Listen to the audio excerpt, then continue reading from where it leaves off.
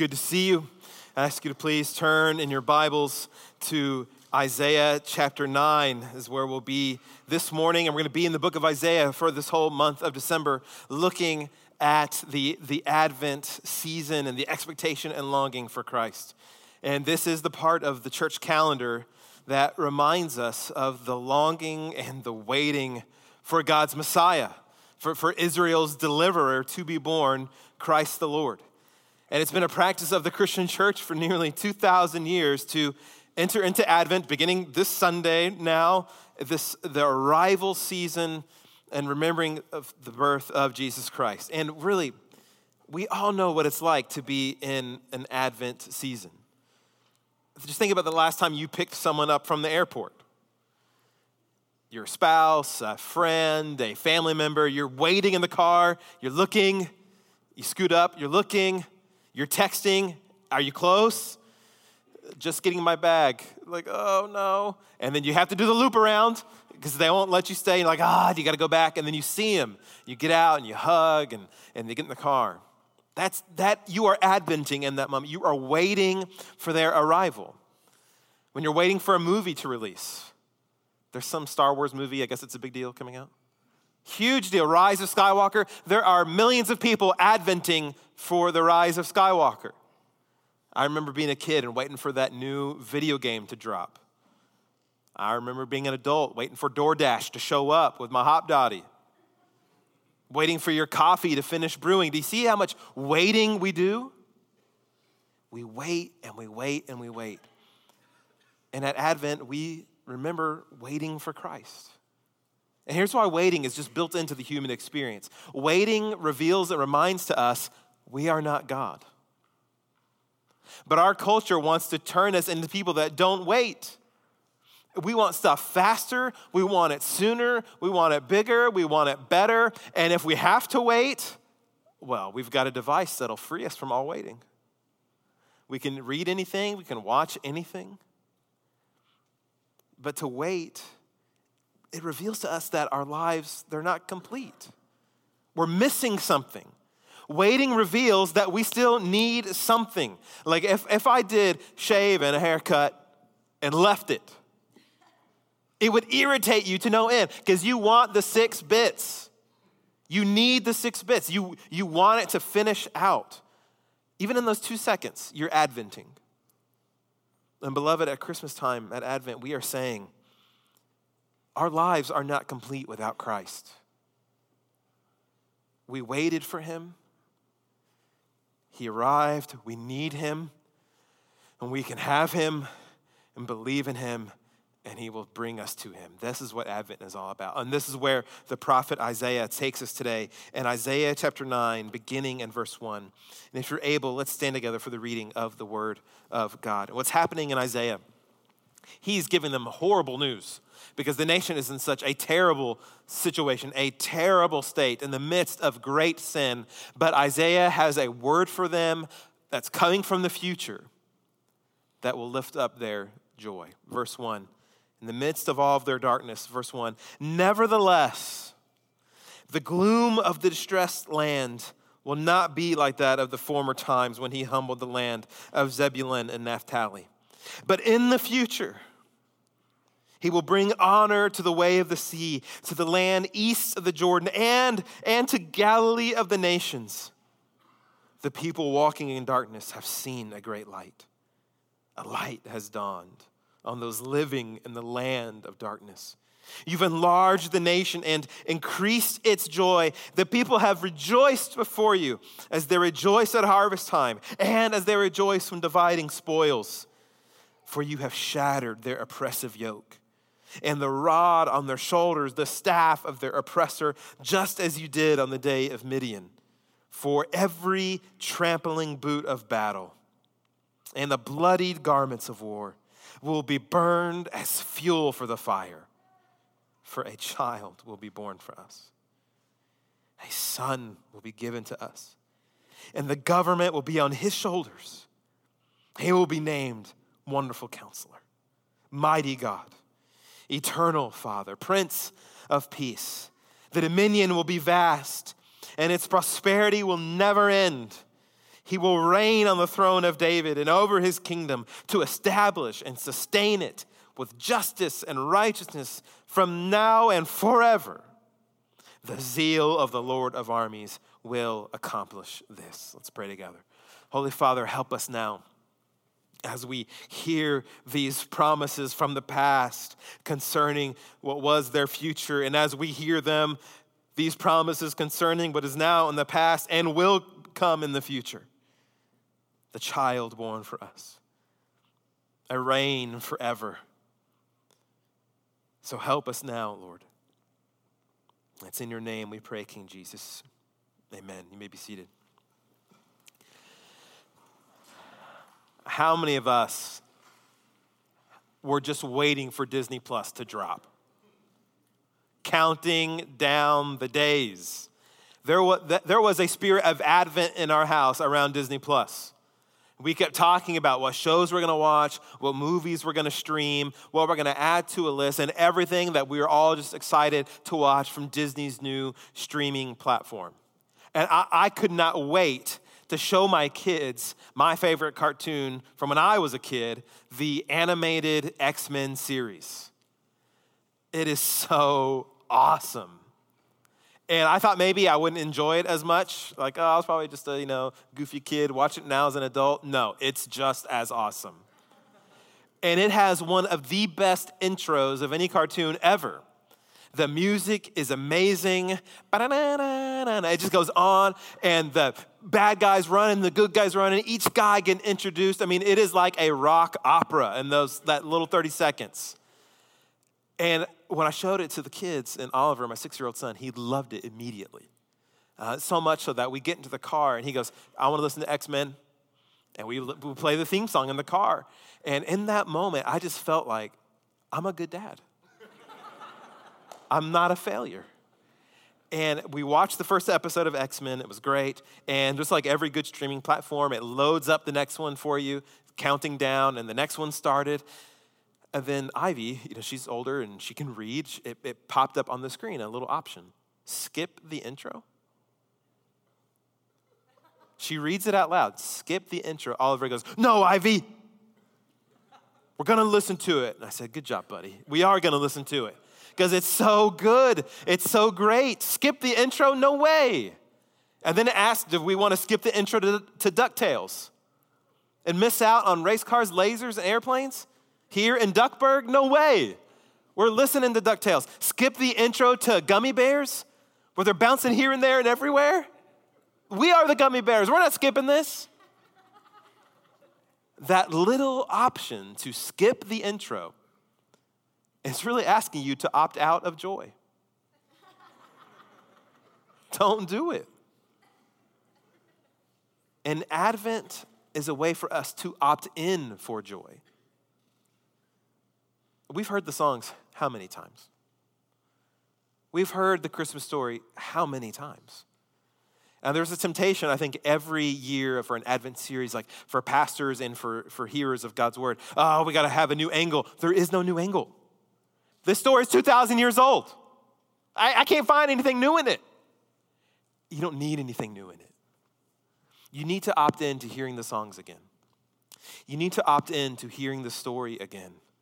Don't skip the intro. Don't zip past the expectation, the longing, the need for Christ. Opt in to the joy of Christmas, to the joy of Jesus, to the joy of God saving sinners like us.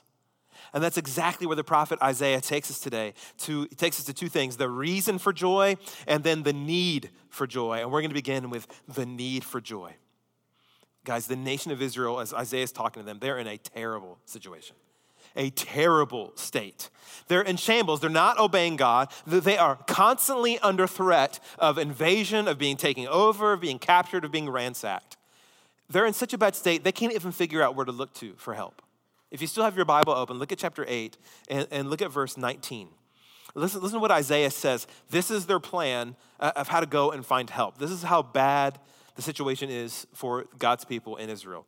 8:19. When they say to you, let's go inquire of the mediums and the spiritists who chirp and mutter. Here's what they're saying. We need help. Let's go talk to the witches and warlocks. Let's go talk to the tarot card readers, the palm readers. Let's go buy a crystal ball and let's try to get help. This is God's people. And that's why Isaiah tells them in verse 20, no, go to God's instruction. Go to his word. I mean, imagine if our church was so unhealthy that you came in to meet with the pastors and you said, I really just need instruction for my life. I need God's wisdom here. And if we said, well, we need to go to the palm readers. Did you bring your tarot cards? Did you open up a fortune cookie lately? Let's see what it says. I'm wondering if I should make this big move in my life, if we should move and go to missions for did you talk to the mirror on your wall? Mirror, mirror on the wall. Should I obey the gospel call and go out to? No. But we would say that church is incredibly sick and has no way of finding out where life is, where God's wisdom is. That's why Isaiah says the nation is looking to witches and warlocks, and they should be looking to God's instruction.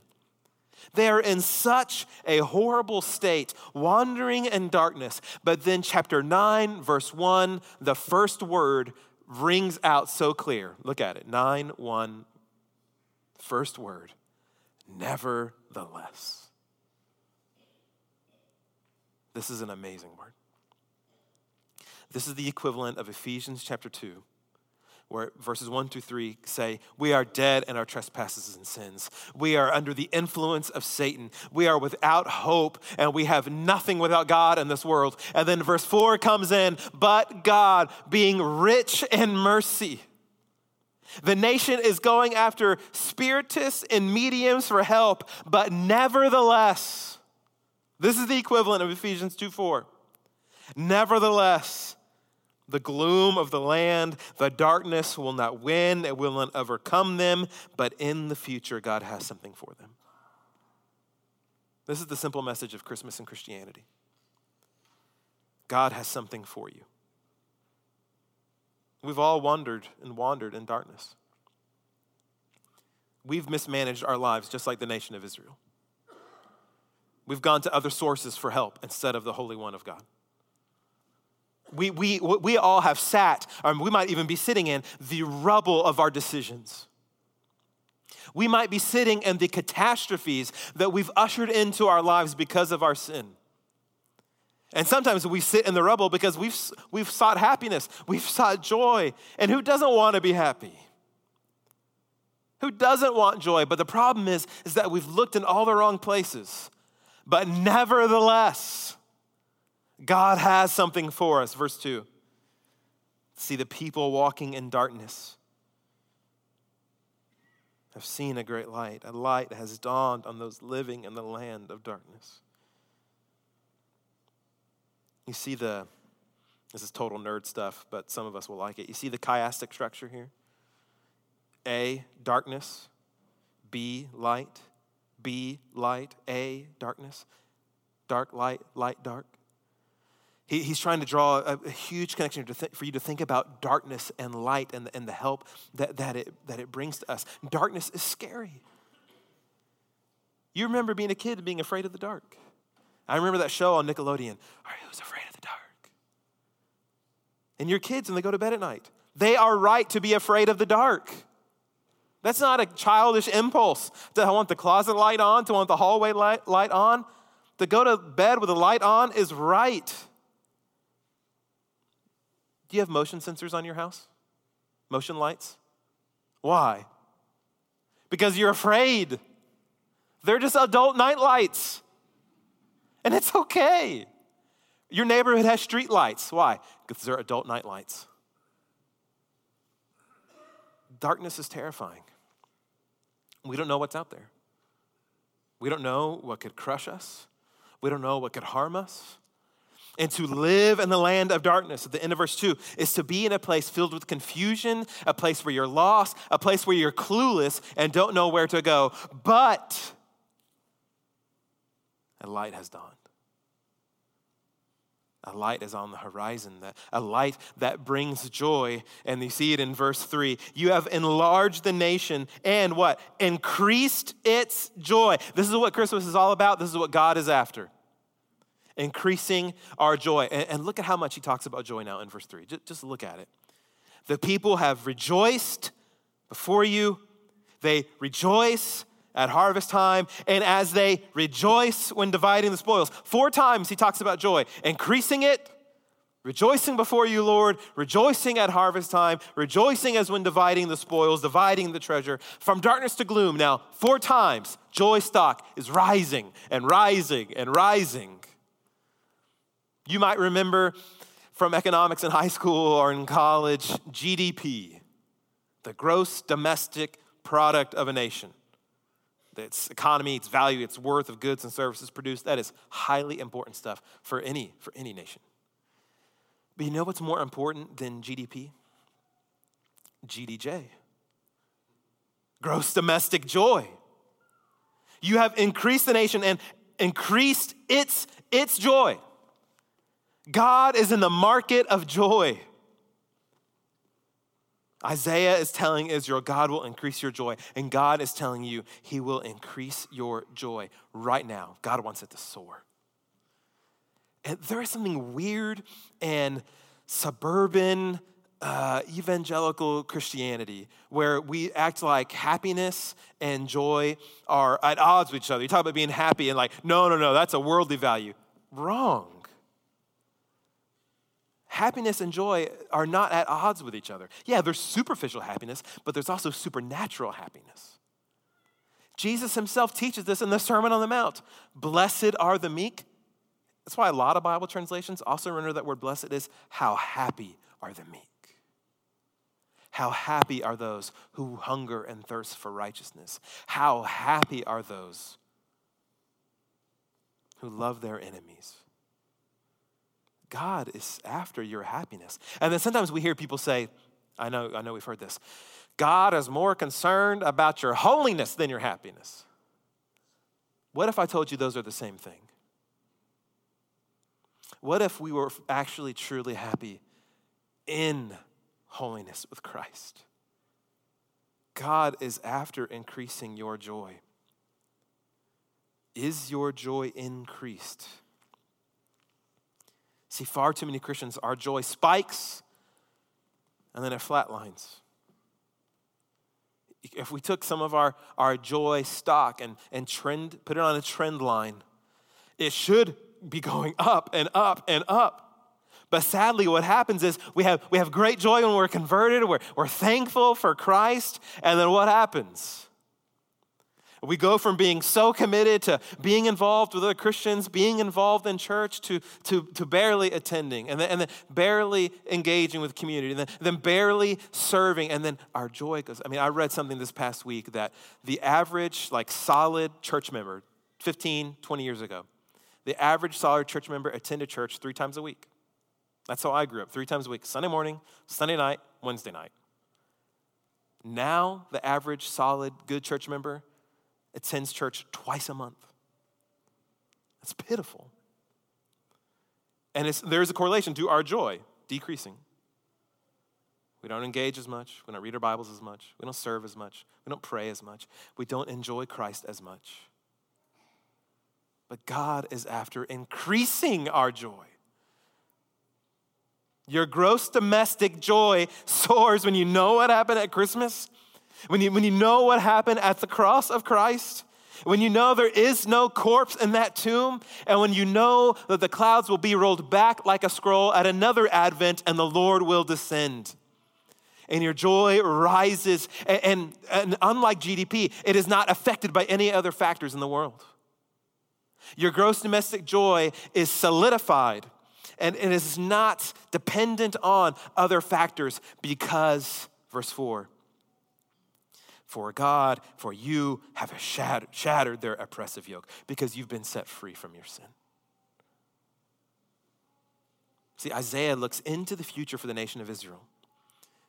And now we look to the past of this futuristic event for them.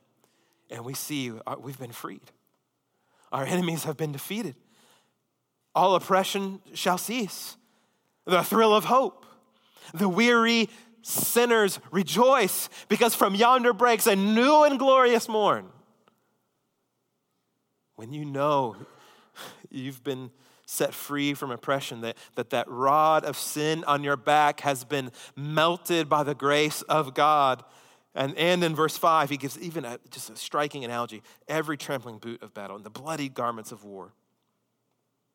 These are all symbols of horrible, horrible wars. And having to fight and struggle and coming back as losers. Because if you're a victor, you don't need the boots anymore. You retire them. But to hold on to them, the bloody garments of war, you got to wear them again because you lost. What does God say? What does Isaiah say where he's going to do with these trampling boots of battle and the bloody garments of war? They will be burned, verse 5, as fuel for the fire. Isaiah says you don't need those things anymore because God is going to set up a bonfire of grace. And you won't have to fight against your oppressors anymore. You won't have to try to fight for your joy and try to fight for your salvation and your freedom anymore. But there's a disconnect for us. Israel had to worry about other nations coming and invading them and killing them and dragging them away. You don't have to worry about that. Despite what political heads might tell us, we don't have to worry about people from the south or people from the north coming to drag us and kill us and take us away. But we have different oppressors than Israel. You have different boots that you've worn and tried to battle in. You have different bloodied garments of war. You have sins and addictions that trap you. You may have a past that haunts you. Your boots for war might be the ways that you've tried to fight and get meaning in your life, and then you walk home defeated because you didn't get it. You just left home beaten up. Trying to look a certain way, trying to drive a certain thing, trying to live in a certain house, trying to have that kind of relationship, trying to have that kind of need met, how to get that promotion, whatever it may be. These things that we submit to, that oppress us, God says, my empire of grace will melt all of those things. All of the uniforms of self-accomplishment and all of the medals of self-importance will be worn out and burned in the fire of grace because you don't need them anymore. Burn them. It's over. It's done. They don't serve any purpose. They're useless. You can't fight your way into salvation. You can't grit. You can't battle your way into joy. There's only one way that joy over sin, joy over defeat of Satan, and that joy over the defeat of death. There's only one way it comes to us. It's the reason for joy. Verse 6. How does our joy increase? For a child will be born for us. A son will be given to us. God says, here's my answer to all of the gloom in this world, to all of your collective distress, to all of your oppression, and to all of your pain. A child will be born. I mean, do you feel the magnitude of what God is saying here? All of the pain in your life, all of the sins that you're so sick of that you commit, and just everything in this world that disturbs you, everything in this world that you hate, the evil in this world, the terrorism in this world, the overdoses we see in friends and family in this world, the cancer, the oppression, the diseases, all of it. God says, I have a way to get rid of everything in this world that you hate. A child will be born. A baby. That's God's plan. I know what can overcome evil in this world, a baby. No one else thinks this way. You have never been in a difficult situation in your life and thought, you know who could really help right now? A baby. I need help unclogging this toilet. Bring the baby over. This baby can help me unclog the toilet. I got to change, the carburetor on my truck. Hey, bring out the newborn. He'll help. As far as humans go, baby stage is the least helpful stage we are in. I can only think of one thing that babies are good for, helpful for. Getting us out of stuff we don't want to go to. I can't go, baby's a little colicky. Oh, I'd love to go, baby's a little fussy, sorry. Babies are great at getting us out of stuff we don't want to go to. But sin? But evil? But giving you a future with a long wick of joy that will never go out? Increasing your gross domestic joy in a supernatural level? But this child's different. Verse 6, the government will be on his shoulders. He will rule not only Israel, but to Galilee of the nations. That's all the way back in verse 1. His government will extend beyond the borders of Israel and go around the world and then some. This child is qualified. He is a genius. He can handle the responsibility of Earth's government, of the universe's government, all on his shoulders. Managing the universe isn't above his pay grade because, verse 6, he will be named Wonderful Counselor. This is not like camp counselor. This baby's going to be really good at kickball. No. This isn't even so much like the couch and coffee counselor that we think of. There's a little bit element to that. But more so, this is talking, he is a wonderful wartime strategist. He knows what he's doing in tricky situations. His counsel is always spot on to deliver you from darkness, to overcome sin, to overcome evil. He knows the schemes of the evil one, and he knows the ways and methods of grace to set you free. He is a wonderful counselor. Here's what I want you to think about wonderful counselor. Sometimes we think about this phrase, this nickname of Jesus, wonderful counselor, and we view it just as restricted to Advent. Baby Jesus and toddler Jesus and newborn baby 6 ounce, balded up, fat fist Jesus. He's a wonderful counselor. Is Jesus still not a wonderful counselor today? Doesn't the risen Christ sit at the right hand of the Father for you as a wonderful counselor, as a spiritual wartime strategist for you? So how often do you go to him and ask him for help? Don't doubt his counsel to you, that the meek really will inherit the earth, to not avenge yourself, that those who mourn really will be comforted, that those who hunger and thirst for righteousness will be satisfied, that you should do to others as you want them to do to you. You should love your neighbor as yourself. You should pray like this, Our Father in heaven. Everything we've been hearing in Matthew, these are all words of a wonderful counselor. So treat Christ's words as such. And go to him in confidence, knowing this next thing is true too, that he is mighty God. Now we see this is no mere baby. I mean, let's think about how we name kids.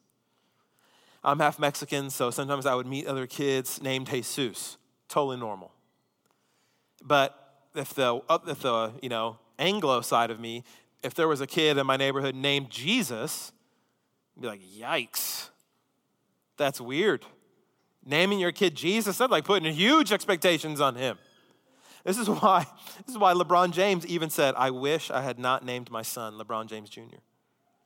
Because to name him that is now like forever putting stuff on him, forever putting expectations on him, forever tying him to me and us always going to be measured to one another. And he said, I just felt that was so unfair to him. So for this child to be named Mighty God is not an unfair expectation. It is the right expectation. It is the right exclamation because that's who he is. And Jesus of Nazareth will live up to every ounce of being mighty God. He is very God of very God. Eternal God himself. One with the Father. One with the Spirit. That's why he's next called Eternal Father. I know that sounds very strange. How could he be a son and then also being called eternal Father? Because whatever is mighty in the Father is mighty in Jesus. Whatever is true of the Father is true of Jesus. And he became a man for you and me to set us free, to forgive you, to care for us like the eternal Father. As John 1 says, he's the representation of the Father to us. He's Prince of Peace, the last one. That's what Jesus brings. And not just to your life, like in a moment, he's going to give me peace for this day. That is true on one level, but this is bigger. Because sometimes we just want peace for the day. A good movie can do that. Disney Plus can give you peace for the day. C.S. Lewis said, a glass of port can give you that kind of happiness just for a day. Good food, good movie, good drink can bring you peace. But Jesus is a dealer in kind of peace that never wears out. A kind of peace that comes down from above, not just from out of the earth to help us while we're on the earth, but peace from heaven. Peace from God and peace with God. The kind of peace that can fortify your life to where you're stable with him. And that no matter what happens, no matter what diagnoses, no matter what happens in your job, what happens in your family, what happens in that hospital room, there is a peace that you can have with the Prince of Peace and the King of Kings. We know Christmas and Advent is all about peace on earth, goodwill towards all men. God does offer terms of peace in this ball of baby fat born in a stable. And remember, Isaiah is talking to them about a future event that they've got to wait for. Decades and decades, lots of Bible pages go by until it arrives. And he wants them to have joy now, to have faith now. And now we can look back and go, it happened. So where's my joy now? They had joy in a future event. We're having joy in a past event. And then joy in another future event when he descends. Because his kingdom will never end. That's verse 7. The dominion will be vast. Its prosperity will never end. He'll reign on the throne of David, the greatest king of Israel. He will be the heir to that throne. And I love this. His kingdom will go from now on and forever. Christians love to say stuff like, oh, Christmas has gotten so political. Do you remember when everybody was freaking out about Starbucks cups? They took Christmas off. Okay. What, you can't celebrate Christmas now? Your joy is arrested by Starbucks? I mean, just give me a break. We just love to complain about stuff. Here's the deal. Christmas is a political message. Starbucks is right to fight back. Christmas is a political message.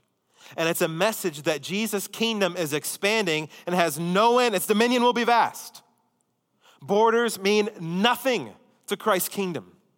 And that we believe this little baby that will grow up, will die on a cross, and will rise again from the dead, that he now sits at his Father's right hand and reigns over the universe. Christmas is all about his cosmic reign. Jesus' kingdom goes from Syria to the Sudan to Canada and Cuba and over comets and quasars to nebula galaxies, and wherever it is black holes end, Jesus reigns. And he's alive and well. And only a living Jesus can do this, to reign on the throne of David forever. And this should bring us so much joy that we're with him. We are not on the losing side of history. And what I love about this statement from Isaiah is to remind each and every one of us that we can put so much hope in what will happen in politics, what will happen in American government. Well, here's the reality. Only one governmental official will reign forever. And his name is Jesus of Nazareth. Put all your chips on him. If you grew up Baptist, let me rephrase it. Put all your eggs in that basket. Put it all on Christ. Are you in his kingdom? Is Jesus your wonderful counselor? Is he your mighty God? Is he your reason for your domestic joy skyrocketing? I mean, have you finally given up trying to manufacture your own joy? Look to the Christ child. Look to Christmas and see Christ and believe today. Some of us are skeptical. I mean, what do you think Jesus can't help you with? Some of us question Jesus' ability. Can he really even help me? Some of us question Jesus' willingness. Does he even want to? That's why I love the story of one leper, that a man with a skin disease that comes up to Jesus, and Jesus says, what do you want? He says, if you're willing, make me clean.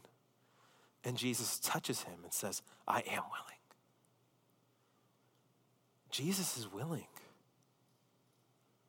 So go to him. Become familiar with him. And I know that some of us, we think, become familiar with him. We're thinking, I need to learn Christology, or I need to learn more about the atonement and learn more about the incarnation and learn more theological words. You don't need to learn any more of that first. What you need to learn more of is Jesus himself.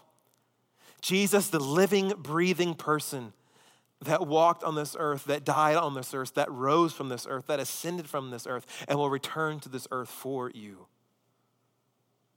It's all meant to land right here with these. I'm going to close with these just 5 words. How does this joy happen? How do you get it? How do you get the Prince of Peace? How do you get him to become your wonderful counselor? 5 words. All in verse 6. First 2, for us. The child born for us. This is the key. For us. If you underline right in your Bible, I would just underline that. For us. Jesus was born into this world for you, exact purpose, to liberate you, to save you from sin. The eternal Son of God came for your sins. He left heaven, took on a human body and blood vessels and hair follicles and everything that comes with it. And he took up residence in Mary's womb, and he was born, and he was burped, and he was washed, and he learned how to walk, and he grew up in Israel, and he was crucified for you. As Paul tells us in Galatians 3:13, that Christ redeemed us from the curse of the law. From you sin, you die. You sin, you get God's judgment. You sin, you get God's wrath. That's the curse of the law. But Christ redeems us from it by becoming a curse for us. In our place, for us. Because it's written, cursed is everyone who is hung on a tree. So when Jesus was nailed to that cross, hanging there as a spectacle before everyone outside of Jerusalem, he became that curse for us so that we could receive the blessings of God, so we could receive forgiveness of sins. He was born for you, to die for you, to rise for you in your sins, your drunkenness, your lust, your lies, your envy, your gossip, your people-pleasing, your gluttony, your fear of man, your need for approval, your materialism, your greed, your drug use, your all. Jesus came for you and all of your sins, the whole lot. Remember that show, Storage Wars?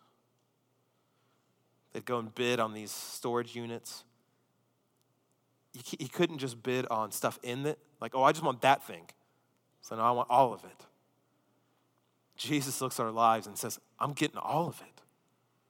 I'm dying for all of it. He was born for us, for this, to save you.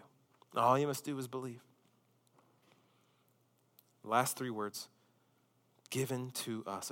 A child was born for us, and a son will be given to us. Is he yours? I know some of us feel like we're Christians because we're not at a Buddhist temple. That because we come to church. Church was not given to us.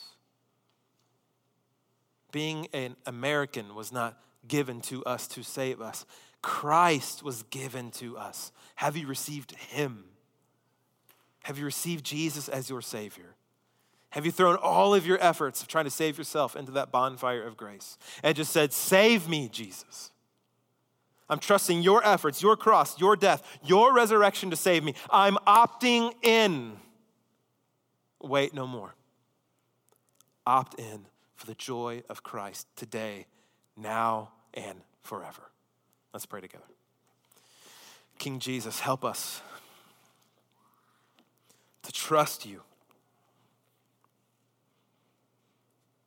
to believe that a light has dawned 2,000 years ago on the Galilean countryside, and its light has not diminished. Its light has not gone out, and it will never go out, for you are the light of the world, and in your light we see light. Lord, help us to have joy over you, to not depend on circumstances, to not just hope this season that our kids are happy with the junk we buy them, but that we're happy in you.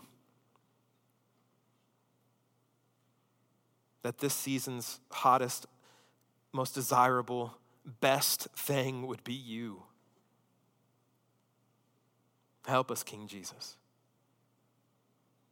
And it's in your mighty name that we pray, Lord. The child that was born for us, given to us. In your name we pray. Amen.